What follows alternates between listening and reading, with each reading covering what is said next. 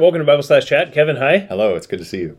Wow, that was quick and Right? relatively rigid. It's like I knew this was coming. There really is a little script. How did I get here? How did I get here? Why am I sitting here? Yes, you look incredibly nice. That's Thank a nice you. colored shirt. I look not as nice. You look nice. No, I don't. Black I'm just wearing a fits you. t-shirt. Black fits me because it's it's the Whatever that means. Anyway, we'll leave that one alone. It's because I'm chubby. It's all right. But nothing else fits me. You know what color I look great in? Do tell. Skin tone. Skin color. No, Stay tuned for the next Bible Slash Chat. No, I'm just kidding. Anyway, so we have an interesting topic about Let's talk about... skin. Go ahead. Let's talk about circumcision. That's good. It's in the Bible, folks. It is. Okay, so we had Very serious. we had a really good question, actually. Yeah. Actually, this is a remarkable question. There's young men in our church. Where'd it come from? I can't say names, Okay, just out of okay. principle. But we had a question from a very young person in our church who was thinking deeply about the text of Scripture, which just on a base level, super important. That's awesome. Reading something in the Bible that seems so crazy, and he's thinking to himself, how can God allow this? Where does this come from God, right? So he asked some really, really important question, and it's out of the book of Exodus. So there's a story in the book of Exodus, that in Exodus chapter 4, verse 24, it says that, now it came about at the lodging place on the way that the Lord met him and sought to put him to death. Now, this is talking about Moses. So what's going on in Exodus chapter 4? So Moses is going into Egypt, right? And he's going to now go and confront Pharaoh. God has called him to this role of confrontation and to lead the people of Israel out. Moses has already been given the signs that he's going to do. He's argued with God about whether or not he can speak well. Yeah. All that stuff's already happened. And he now is told to go into Egypt. So God says, go in, do this thing. I want you to bring the people out. And specifically with verses 22 and 23, right prior to that, it's basically say to Pharaoh, Yahweh, thus says Yahweh, Israel is my son, my firstborn. So I say to you, let my son go, that he may serve me. But you have refused to let him go. Behold, I will kill your son, your firstborn. So it's this context of sonship. Yeah, sonship and position. Yeah, exactly. Good. And so Moses now has been how many years in the wilderness?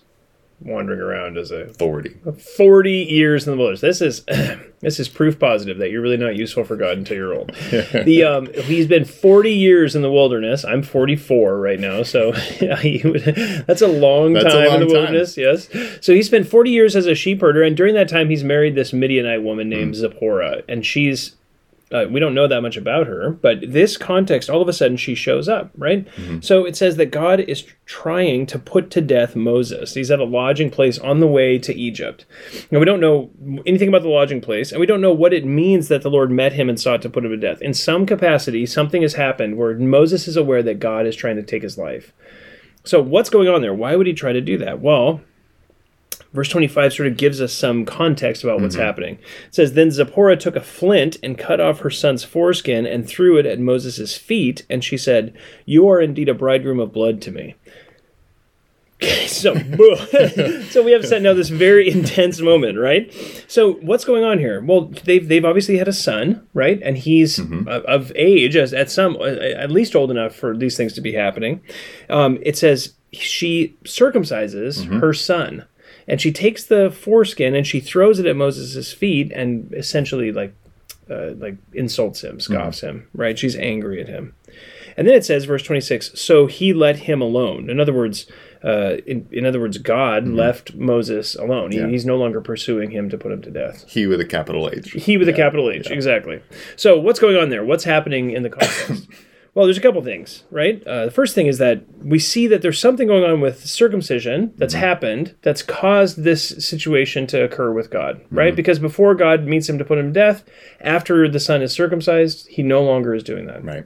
So Moses had not circumcised his sons. Why is that a big deal that he hadn't circumcised his son?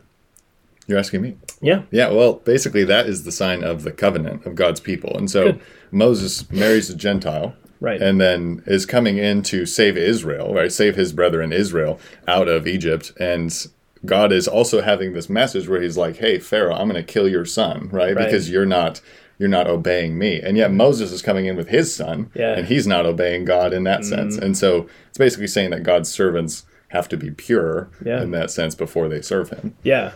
Good. Yeah, exactly. So Moses, apparently Zipporah I mean, Moses must have thought of himself as an outcast from Israel, that he was never going back again.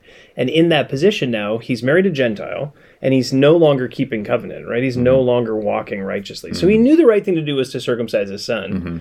But he refused to do it, basically to placate his wife, it appears, right? And her name is Zipporah, and she's a really intense woman. So I can understand why why he would have been maybe a little bit nervous. So this is what's happening in this context, right?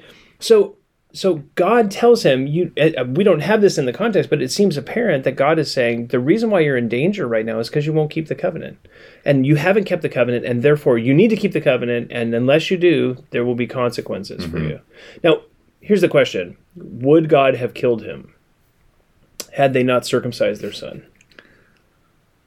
Well, that's interesting because the way the text is structured, it says, he encountered him and sought to put him to death, which is just saying that is the point.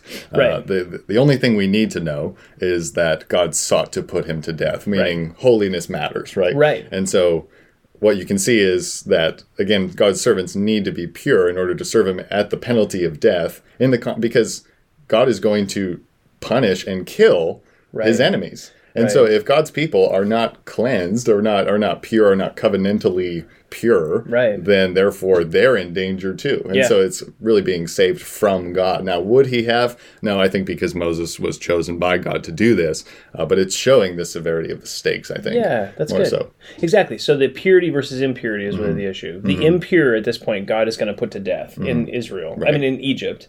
And the pure are the Israelites, and they're going to be protected under the covenant that God made with Abraham. Moses is not under a covenant with Abraham because he's disobedient to the covenant. And so God says, listen, you must do this. And if you don't, you will be put to death, just like the Egyptians will be put to death. Yeah. You're in the same category when you don't keep covenant. Yeah. Yeah, that's so interesting. So what can we take from this text? What are some applications? Man, I think, obviously, the point about serving God from covenantal purity, right? Not like hopping into those positions of service without yourself being, covenantally pure, covenantally set apart in that sense.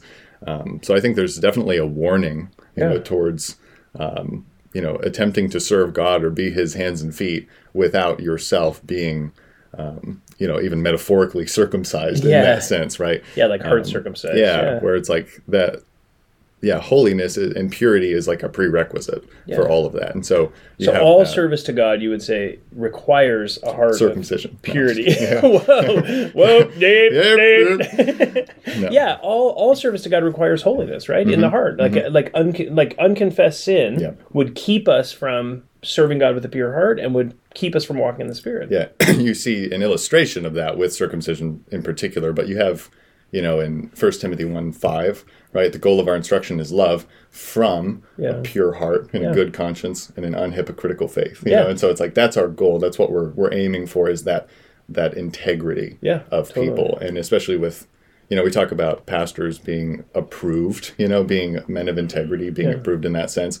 But anybody serving in ministry, the same principle, I think, is visible with different outlets. And so would you say this is only for those in ministry, like that principle of purity? No, I'd say directly that's probably the most forward principle. But I think the principle does apply to people serving in general. Everyone everywhere serving God in some way, regardless of the the death penalty. I think it's like you have you do have God's concern for holiness when it comes to something like the sacrament of communion. Yeah, where Paul is saying you're doing this in an unworthy way, and because of that, some of you guys are dead. Some of you guys are sick, and some of you guys are dead. Meaning, God still cares about holiness, practical holiness with His people. Yeah. Yes, we're forensically justified, 100% secure. Our eternity is safe. However, in our lives, we are saved to holiness. And so that actual practical holiness is important. That's what Christ bought for us. You know, and so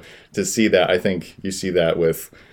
In 1 Corinthians 7, or in 1 Corinthians with communion, and then also in Acts, with Ananias and Sapphira, they're coming in, serving the church, quote unquote, and yet they're harboring sin, and God kills them as a testimony to His church. And it says fear went over the whole church, and then they feared God from that. So it's actually a helpful warning, like a cautionary tale. Not to say, God kills anyone who serves them without right. impurity. Yeah, yeah. I think because obviously in this context, we're talking about a time when God is going to put people to death. Very for impurity. unique. Yeah, and in the Mosaic Law, Moses was in violation of the law. Yeah. So in a sense, he's scoffing at God, which was punishable by death. Yeah. I mean, the law hasn't been written yet, but that idea is essentially he's putting himself outside the people of God. Mm-hmm. So that in that economy that was happening. In the New Testament economy, God allows for those miraculous events to take place. Death of Ananias and Sapphira. Mm-hmm. Death in 1 Corinthians 11 when people are disobedient. Mm-hmm. But that those are different contexts. But the principle ultimately is what you're saying is applicable. Yeah, that's the main point. I think I'm just flipping to James when it says, is anyone among you sick, right? Yeah. And then he must call for the elders of the church, and they are to pray over him, anointing him with oil in the name of the Lord. And the prayer offered in faith will save the one who's sick, and he will raise him up. And if he's committed his sins, they will be forgiven him. Therefore, confess your sins to one another and pray for one another, right? So that confession of sin, as you mentioned, serving with unconfessed sin in that sense, that sickness appears to be the heavy hand of God, to bring that out. And so in that sense, with that statement you made of, serving with unconfessed sin or living with unconfessed sin, that is something God cares about. Yeah. And it's his love to reveal that. Yeah. And he will reveal it. He'll care for his children in that way. Yeah. Yeah. So in many ways, this text, even though it seems gruesome, was actually a mercy of God. God was mercifully disciplining Moses so that he was back under the covenant, back in obedience to God. The same is true of Ananias and Sapphira. There's mercy because the fear falls on the whole church. There's mercy in all the discipline of God, because ultimately it yields that peaceable fruit of righteousness that comes out of us as we submit ourselves to him. Yeah, it's that, I heard one guy say, it's like the plowing with view of the harvest, right? Yeah. It's like you're tearing into dirt, right? Yeah. But with the view of, there's going to be fruit from this. Yeah. And so we can take discipline, however that looks, with a view towards, there's going to be righteous fruit from this, right? And that's why I can gladly embrace, confessing sins. That's why I can gladly embrace those kinds of things. That's fine. Sorry. I just get excited. I know, that's so good. You're preachy. I like that. No, I'm so sorry. We can gladly embrace those quenching things. Quenching the spirit. I'm so sorry. I totally broke what you're saying was super good. No, it's fine. That's what the Lord wanted. It's over. Well, so what happens is when we bump the table, we're sitting, there's the table sitting here. For those of you watching the video. Yeah. When we bump the table, the video bounces. And so Kevin was getting preachy. He was like, which I like. It's so good and very helpful, but then bumping the table and giving us a little bounce. You're going to stand up here pretty soon. Exactly. We can just get you a pulpit. Right. No, just kidding. Anyway, I think that's super helpful. And hopefully that's a clear answer to that question. Yeah. And maybe some really cool implications for the way that our hearts need to deal with sin and how we can even understand discipline and correction. Mm-hmm. Cool. And keep reading your Bible good, buddy. That's exactly. Yeah, thanks for the question. And as always, if you have any questions, you can always email us at info@faithbibleoc.org. Thanks so much.